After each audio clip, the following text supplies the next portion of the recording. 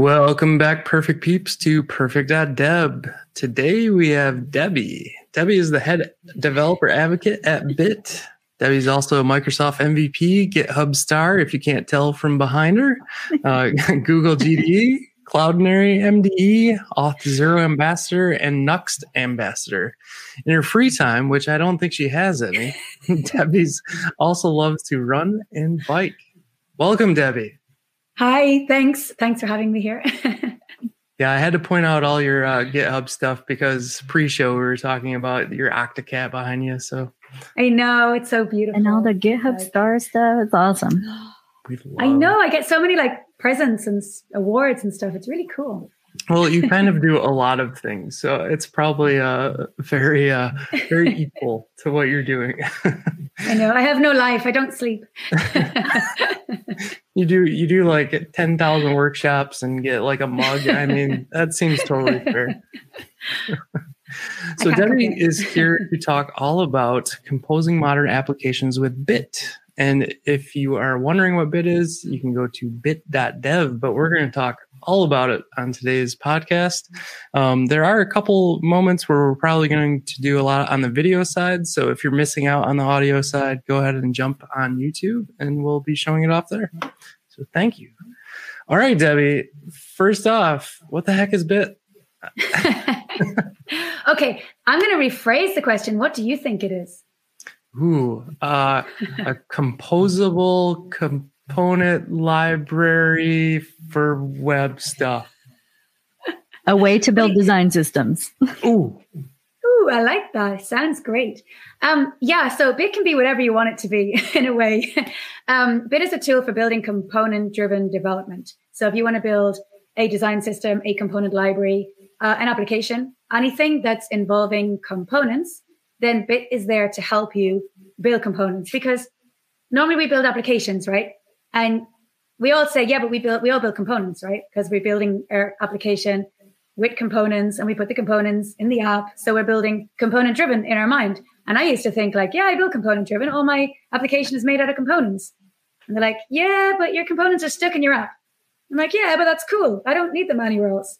It's like, yeah, but when you scale and build another application, what do you do? I just copy and paste them and put them in the other repo. It's like, yeah, what about you build another one?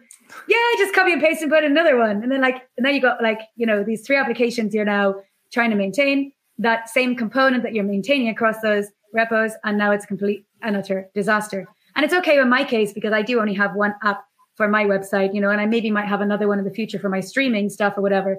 But imagine a large enterprise that has many applications, and trying to maintain all those components, all those applications, all those repos is a nightmare. So Bit makes it easier by basically allowing you to have components that are individually kind of packaged and put in a cloud and then can be brought down and used anywhere.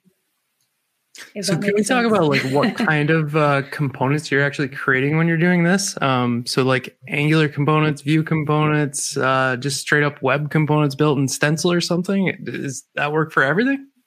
Yeah. So at the moment we have React support, React Native, Node, Angular, and Lit elements. So Vue is coming soon. I know I've been promising this for ages, but we are. Vue is next on the list, and Stencil would be also on that list. The idea is to, have that you can do everything. But at the moment, we obviously need to build compilers specifically for, that kind of framework and stuff. So it has to be done in the kind of order. But yeah, you're building components. Take React. That's the most, the one we have the most, what do you say? Support or example?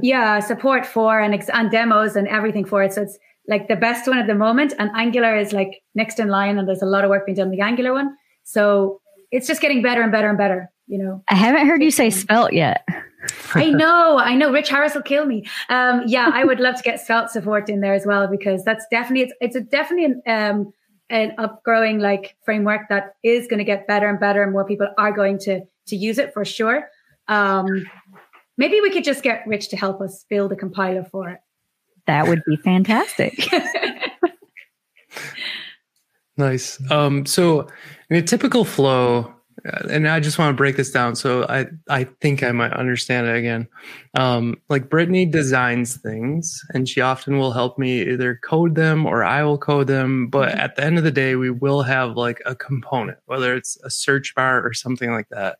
Is that still typically the process? Like someone is creating it in like Figma and then we're creating a component and then do we load that to Bit or do we load it to like an internal NPM still? How does that work?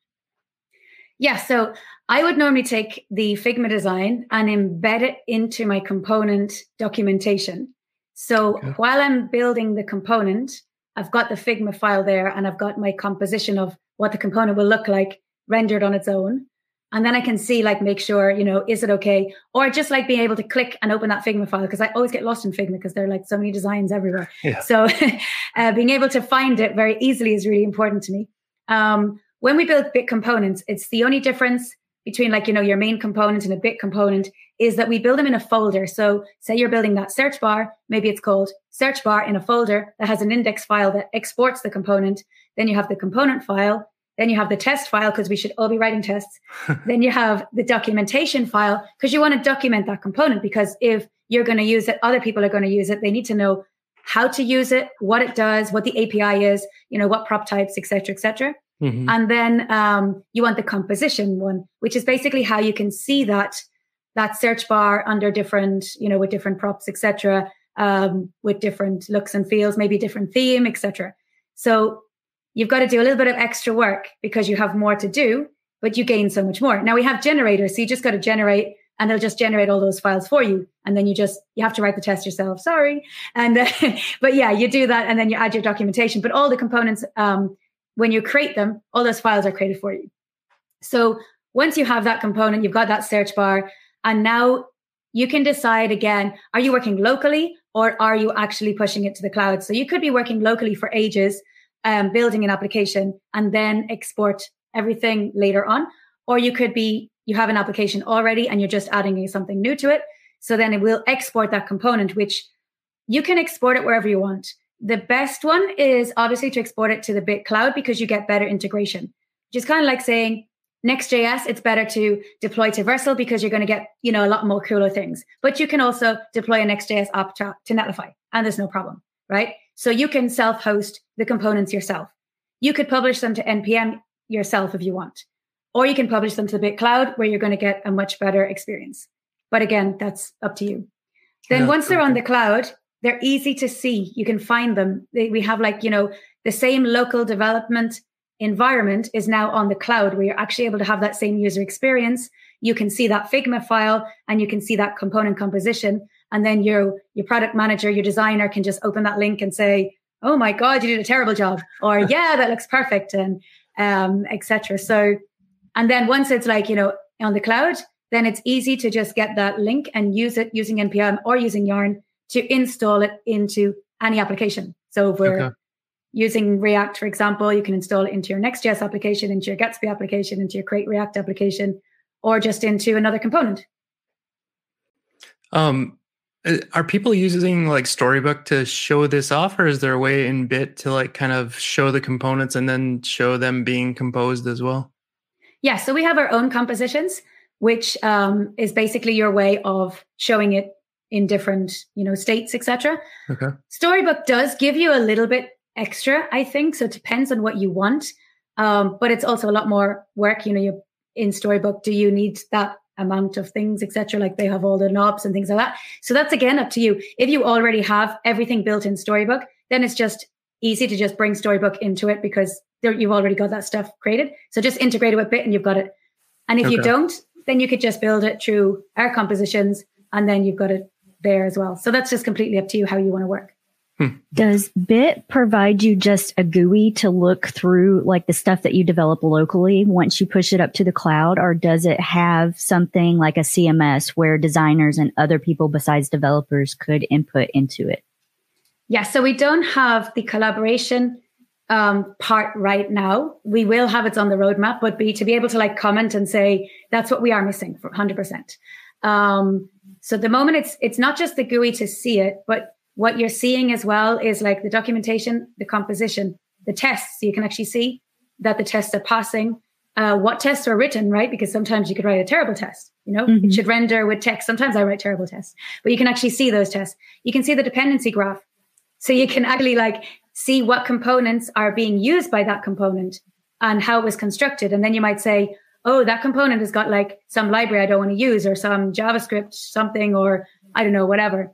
And then you can see all the versions of that component. So you can actually see the whole changelog and go back in time, and you can install a specific version of that component because maybe the updated version is too modern for your one for whatever reason. I don't know why, whatever, React 17 to 18, and you want the React 17 version, not the 18 version. I don't know. So you can see all those things in that exported version. So it's very easy for you to make a decision on, do I like that component? Should I use that component? Is that component, going to suit my needs, etc.? And yeah, it's not just giving you the component. Like on NPM, you just see the component, right? Yeah. You get a lot more. So it gives you more stuff there. You mentioned being able to use the props and seeing that in different ways. So is there some sort of code sandbox where you can plug in different props to that component? Yeah, there's a live playground in the documentation. So basically you can play around with it and you can see it change live, and then you can break it. You can, add your own stuff to it, and you can see, and then it's very easy for you as you're playing with it to then kind of go back to the developer and say, hey, I'm missing this prop, or this doesn't work as expected. And that's how the collaboration, comes in.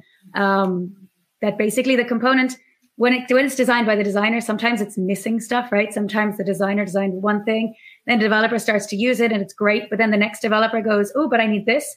And as they're playing in the playground without actually even using it, they can then go back and ask, the designer to implement it, the developer to implement it, and then they can go and use it. Or they can say, no, I need a new component.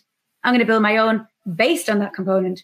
And you can also see all the code, right? So you can just click the code and actually see it. So you could even just copy the code and build a new component based on that, if that's what you needed, right? That actually leads to my next question. So if you pick a framework and you build it in, say, React, and you push that React code up, is everything then in React, or could you use that in other frameworks?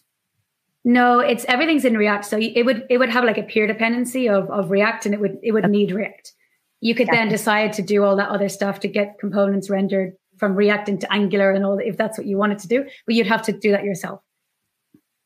When you talk about the dependencies like that, I'm used to building. We've built large scale MFEs, micro front end for Angular, and we often use NX for that. And NX can tell you when a component is used in anything, and it only tests those areas. Is that something that Bit can handle, or is that it's beyond the scope of Bit? So in what way, and what are we calling a component here? Yeah, sure. Well, so let's say, for instance, we have a search bar and a search button. This is a terrible example, but yeah. I like buttons. We know that button affects the search bar because it's used within an outer wrapper. And so we have version 1 to version 2 of that button coming out. So it knows it only has to test that when we go to build it, and not the entire tree down to the page below it as well. Is that something Bit can do, or does it not understand the tree of components? Yeah, no. So Bit understands everything that it depends on. So that's why they have the whole dependency graph of every single component. So if you're in your workspace, is what we call it when we're building, say, the component library, right? So we're in the component library workspace where we have our button component and our search bar component. And if we modify that button component, for example, I don't know, add a new prop to it, we modify that, it's going to auto tag every component that is using it. So the search bar will go, I need a new version that's going to include that new button. And every other component, it's going to just auto tag everything for you. So then you just make one change and then you export it. Now, if you're using that button in another repo, for example, another workspace, then it's a different story, right? Because it can't auto tag it because you're somewhere else. Yep. So then it's up to you to install it and say, I need to bump up that version, right? And I was going to say, that's where the versioning actually saves you, right? You could stay on an older version of the component then. Exactly. Unless someone changes the back end for that data and doesn't tell you. Yeah. Anyway, horror stories. This might be a good time to dive into some of our more visual examples. Do you want to talk a bit about the scope graph? Okay. Bring it up here. Oh, if I share my screen, we could. Oh, it's going to be one of those I can't days. see anything. You'd think by now we'd have learned how to share screens, right?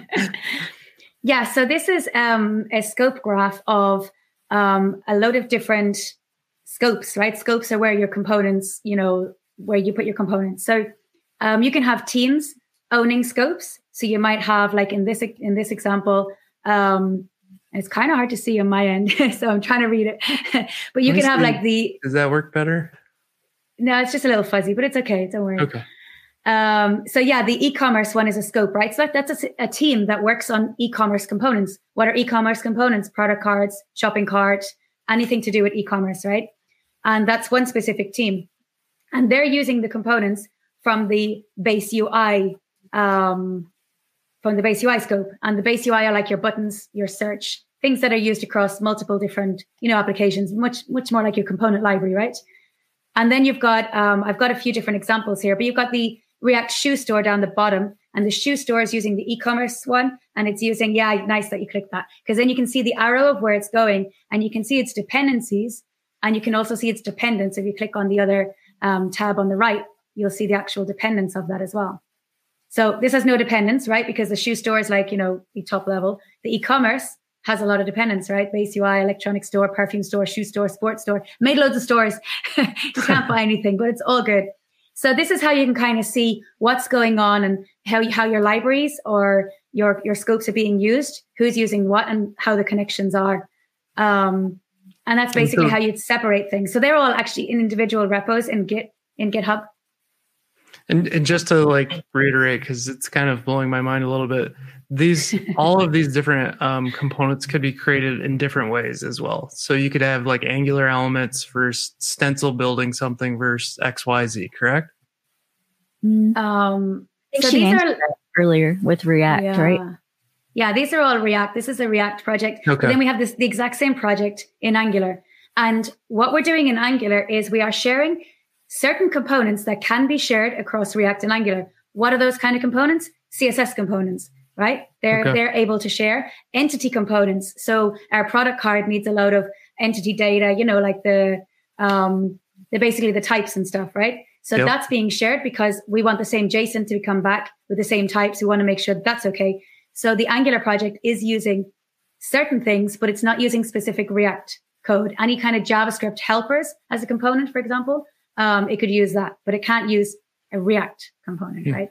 Okay. So does this avoid a build process on the end? Because we're using the same framework, we don't actually need to have a build step in there to do this process, right? So the build stuff is done when you're building the application, right? So when you're building the application, the components then they're not built as such, right? Because if you're using Sass, then you need at your application level to include Sass. But right? you don't have to compile these components in another extra step. It's just whatever your application needs, they're in there. Yeah, so that's where something like having Svelte, I think, might be nice because it has that compiler built in, but you do add that build step. So that's why I was trying to get to that, because if you had a compiler and a compiled component, maybe you could use Angular, Vue, React. You could use whatever you wanted in many different teams, and then it could all compile to just the HTML, CSS, and JavaScript. Yeah, no, these are not compiles. These are it needs to go to that step at app level.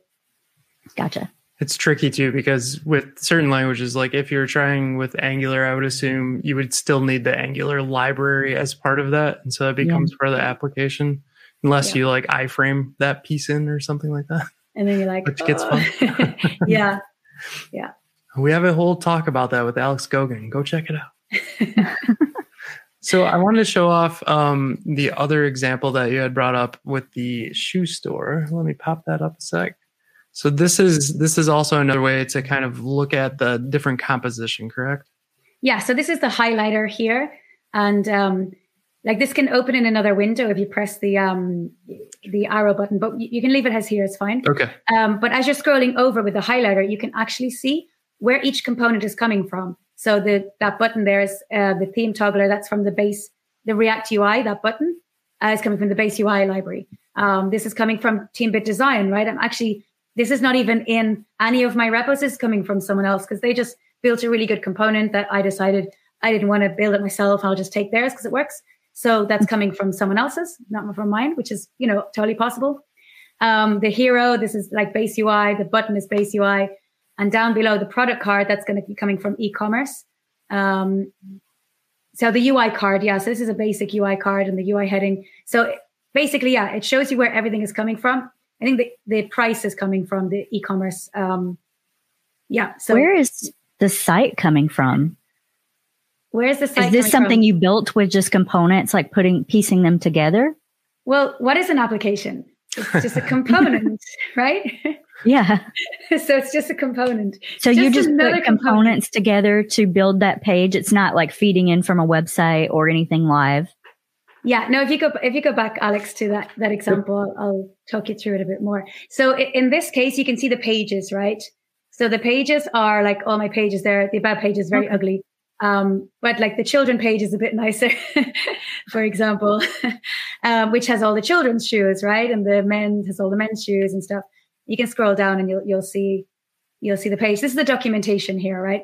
So these are just pages, which means then, I can take those pages and I can actually just drop it into a Next application, a Create React application, etc., just as that actual page.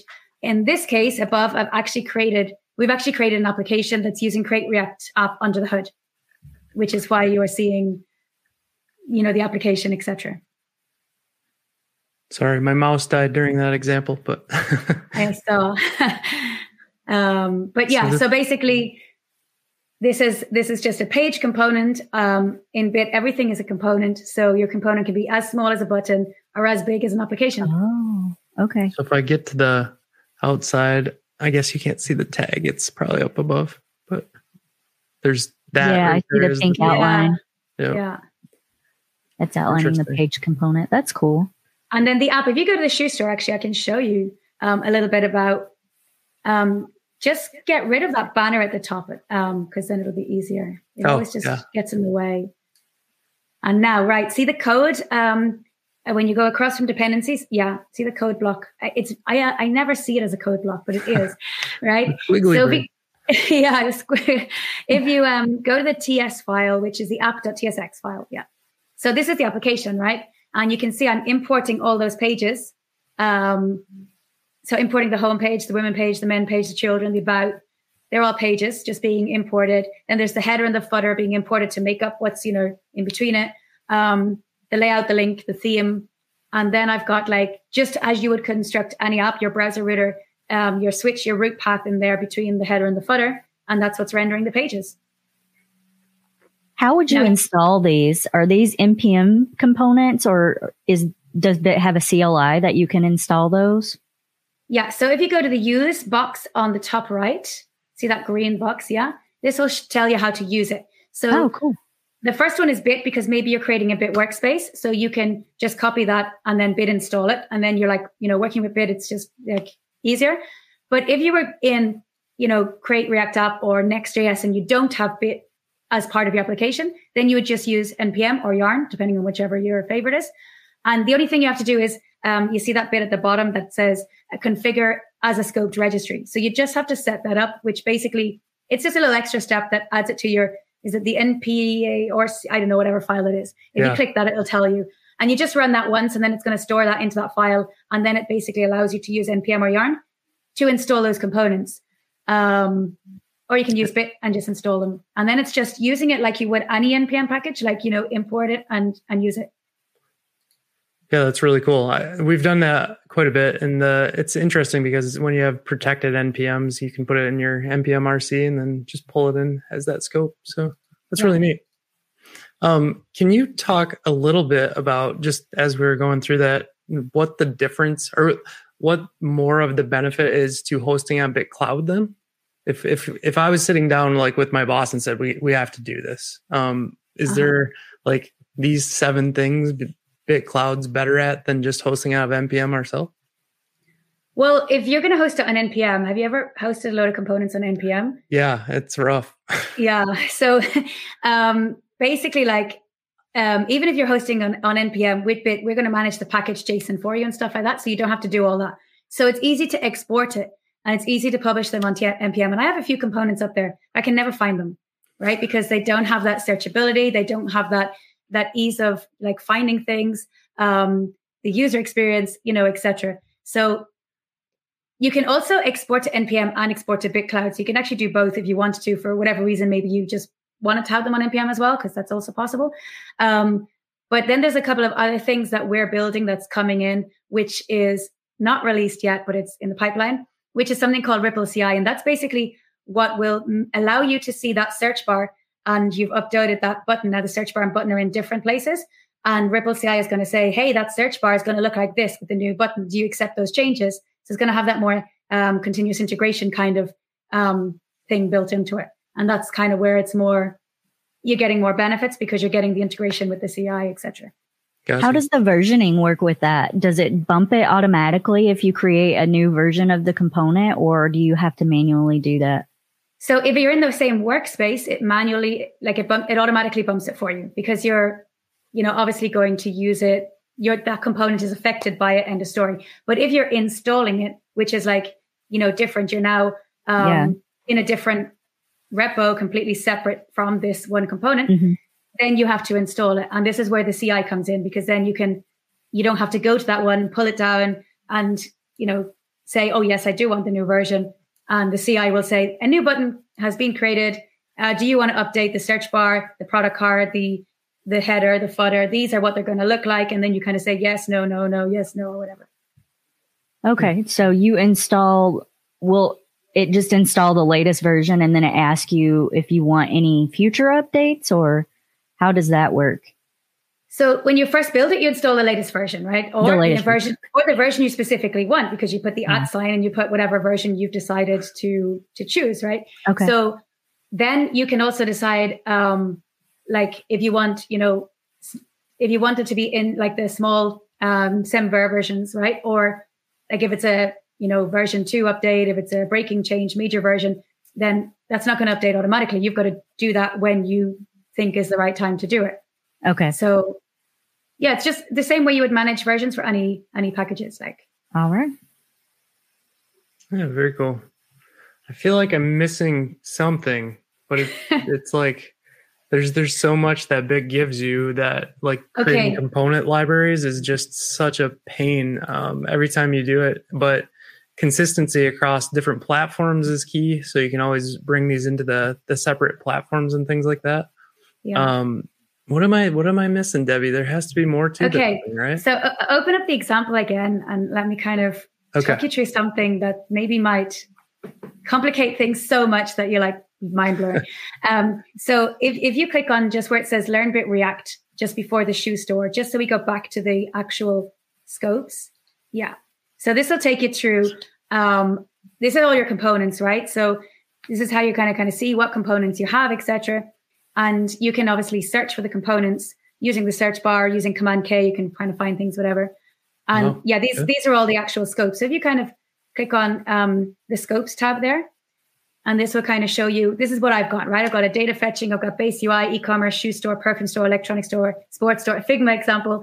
And again, this will grow as we build more and more things, right?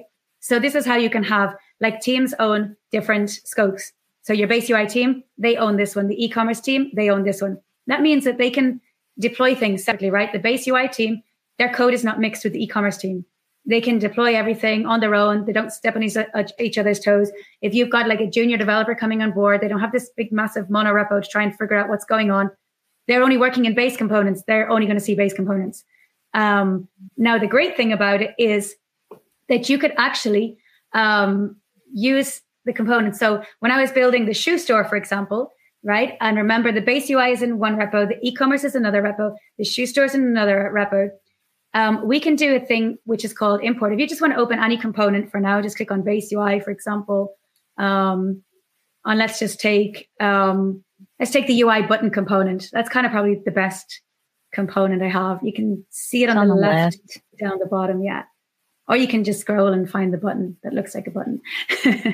But yeah, so this one is as I said, this is how you're able to change the things live. If you change that prop from primary to secondary in there, you'll see that button change. Oh, interesting. So it's not just like a code sandbox where you can pick and choose, but you can edit any code block. Yeah, this is just in the documentation. So you like create this so people can play around with your, and you can see I've done a button, which is a primary button as an A tag with the href of going to home. And that's now a link, but it looks like a button. And then you've got the Figma example below. So the designer is able to say, yes, this looks like how it should look. And then you've got further compositions. The whole compositions that I built for each one, the disabled, the, white button, et cetera, and then your properties at the bottom of what this button accepts, right? Children, primary, secondary, white, as, and what it does, etc. So this makes it easier to be able to use that component and decide if that component is good or not. And then you've got the tests, which are live. So if you had clicked on the test button, you'd actually see all those tests, right? And you can see, this is the one I created loads of tests for. Not everyone has such a good test, but this is like, you can actually just read this as a documentation kind of thing and say, I know what this component does and I trust this component just by looking at, that test. And if you want to see the test file, you could open the code file and, actually see the test, right? And we didn't look at the dependencies either. Actually, this one doesn't have any dependencies. So if you clicked on dependencies, there's nothing there. But if we went back to the shoe store, you would actually see a load of dependencies. And you can see like how everything is built up. So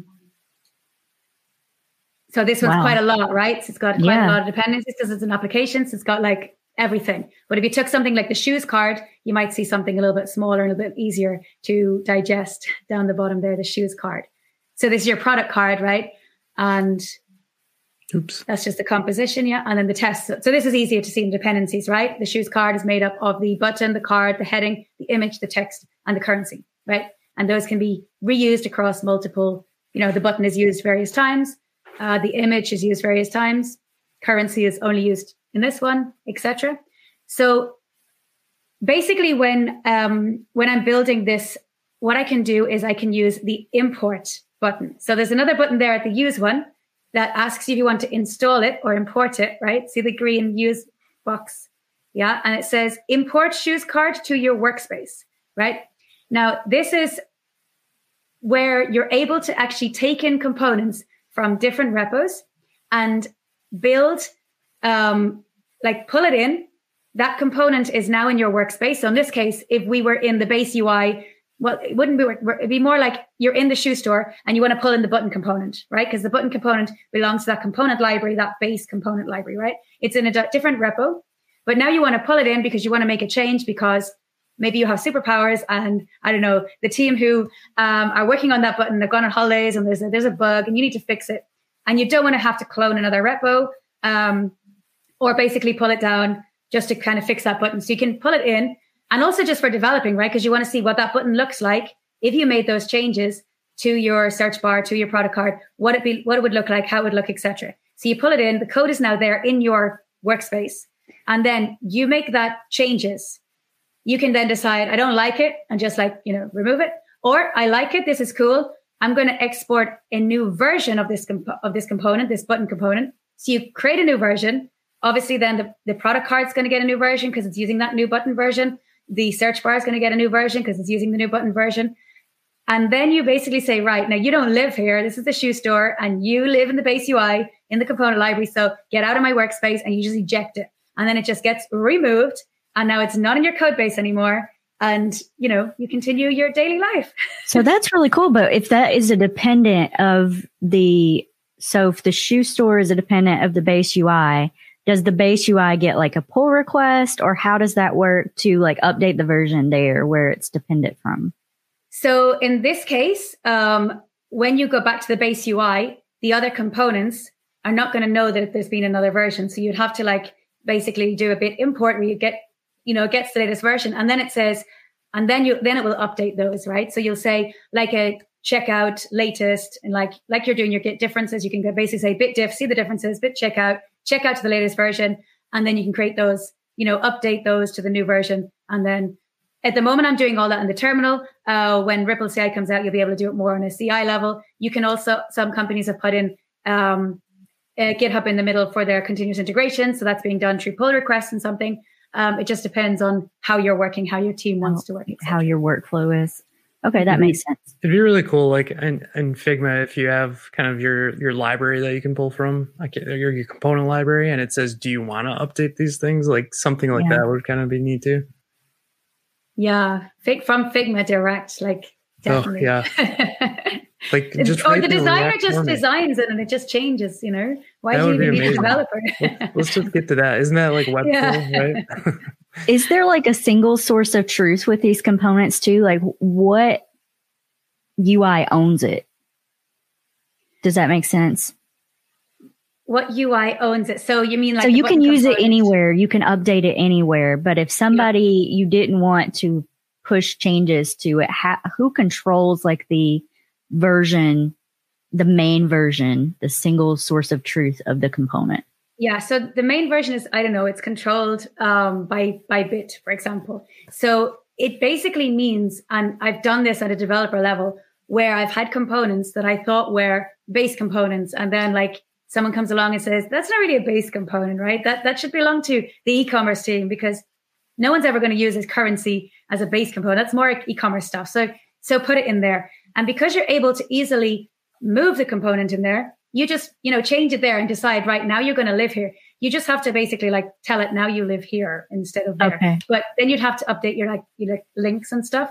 Now, when you're importing things into Bit, you import it to where it's basically from, right? So if you're in base UI, that's going to be like where your component lives, right? If you decide to then change that, you have to kind of do a little bit of work and say, right, and then you'll probably end up breaking things because it's meant to have been in base UI. So I would do this at developer level. Then at developer level, you're changing things, you move things around, and you're not going to, break anything, etc. And if not, what you can do is you can just deprecate a component, and then you can basically say, right, you're deprecated because I've moved you to this one, and now no one used that component because it's now got a new name and it's under this scope. So there's so many different ways to do it, but yeah, everything is kind of like in Bit, and it should stay in base UI in Bit unless you deprecate it. But in GitHub, you could actually put it somewhere else into a different repo because you're pulling it in, and then you can say, and GitHub doesn't care if you're here, there, or anywhere, right? It's not important to GitHub where your code is stored. So you could start off as one big massive monorepo, and then you can start splitting it up into different repos. And it doesn't matter once your scope is the same, which is what Bit cares about, because that's what the npm install when you're using it is the same. So it doesn't matter what repo it lives in.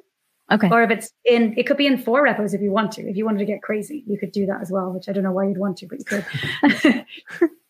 I will say that no matter what, organizationally, this always becomes a challenge, especially like owning something. So if you have one team that always needs changes and they're asking for it, excuse me, and then they come in and say, you're not moving fast enough, we're just going to write it ourselves. That's where the like really painful parts start ending up. And it kind of gets back to that, Brittany, on the whole, like who owns the actual piece. It's like, well, they own the button, but then we wrapped the button and extended the button, and that's now our button. And it's like, oh, wait a minute. So it becomes a serious challenge at the organization level. But sometimes there cannot be the one button that does everything but.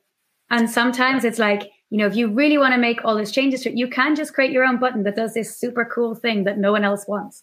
And that's totally cool, right?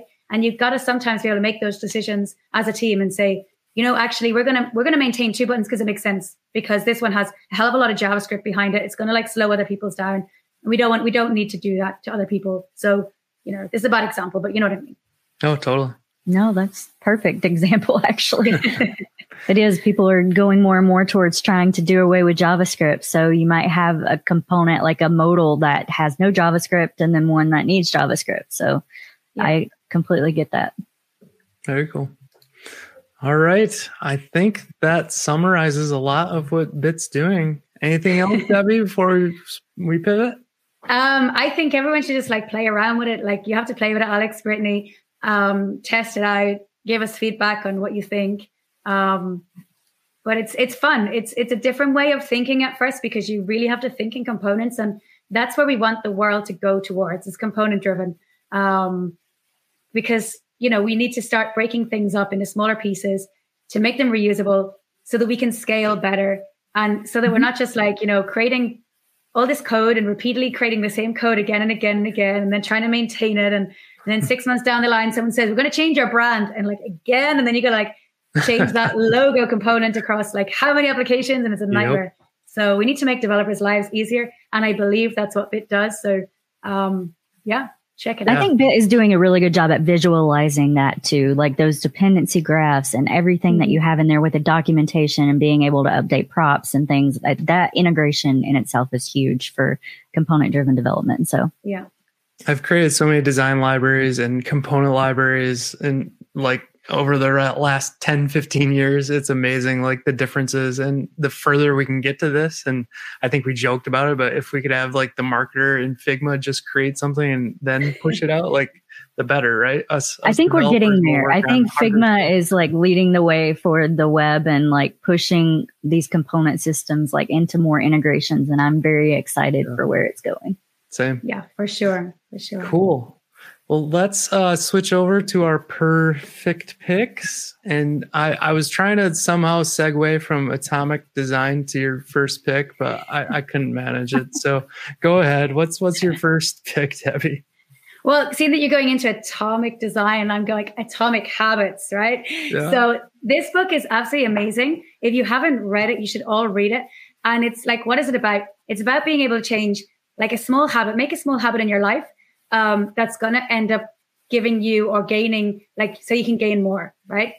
To give you an example, just something very, very, very small, such as if you're like trying to get into running, right? For example, running is hard. So you might say, I'm not able. Well, if you can just like make a habit of saying, right, I'm going to just run just 1 kilometer a day, right? And then you just go and do it. And if you make a habit of just doing 1 kilometer every day, that 1 kilometer means you're going to improve by say 1%. And after a while, you're going to be able to do like even more, right? And this, the same in tech. If you just learn, I've been trying to do it where I never have time to learn more. I'm always like so busy. I'm always doing other things. And I'm like, my React skills need to improve. How do I find the time to improve my own skills? And then it's like, I'm going to create a habit. Every morning I get up, I'm going to spend half an hour, just studying. I'm not going to like turn on any social media, nothing. And I'm going to spend half an hour just doing that.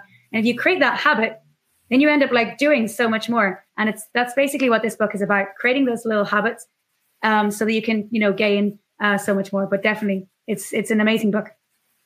Awesome. Love it. Great pick. I struggle to build those habits in, so I'm definitely going to have to pick this up. Yeah, it is a really good book. What is your first pick? Yeah, I was looking for some Bit content, and I was talking a little bit earlier about Svelte would be great because it's a compiler with Bit. And I found this blog post on how to build a Bit compiler for Svelte.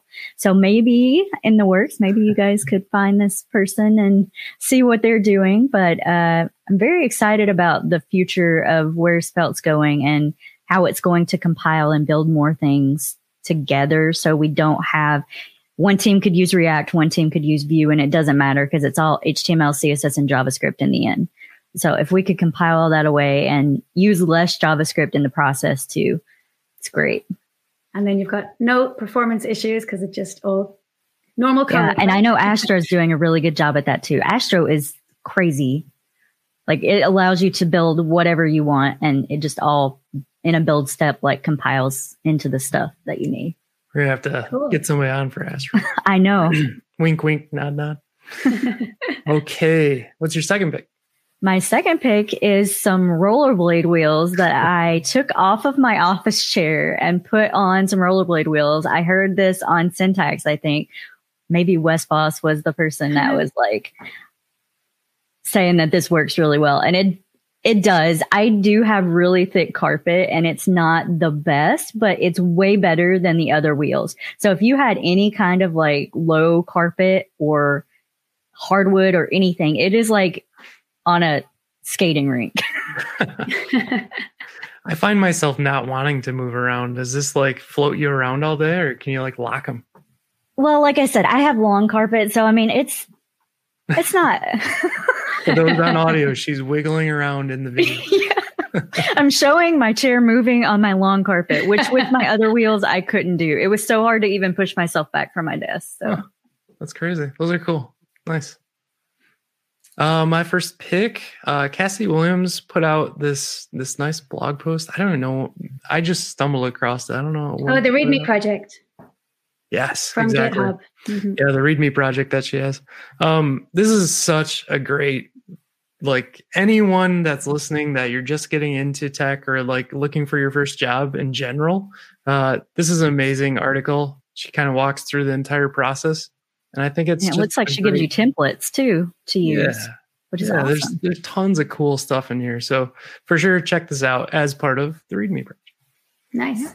My second pick, I finally got to see, which so just a little background on James Bond, No Time to Die. This was the first or the last, how do I say it? This movie was supposed to come out the next week before we got shut down for COVID. And so I've had to wait like a year and a half. A year and a half. To finally watch this movie because they wanted to wait till theaters. Well, was it worth it? Was it worth it? It was really good. It was a very nice ending to like the series. So I would highly suggest going to see it if you like James Bond. I know there's a lot of critics from James Bond, so I understand those, but I thought it was great. Daniel Craig's still an amazing actor in all these. I think I read an article about him feeling like he can't do it anymore because he just physically can't keep doing it. So I thought that was pretty awesome. Yes. All right, Debbie, thank you so much for showing off Bit and throwing some awesome, perfect picks in. I'll have to read the Atomic Habits. Yep. And then tell us about the new habits you created and how your life improved because of it. You do a whole podcast session on that.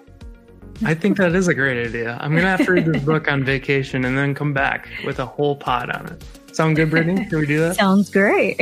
All right, I'll buy one and send it to you. All right, thanks again, Debbie. Appreciate it. Thank you. We'll talk to you soon. See you later. Thank you. Later. Ciao.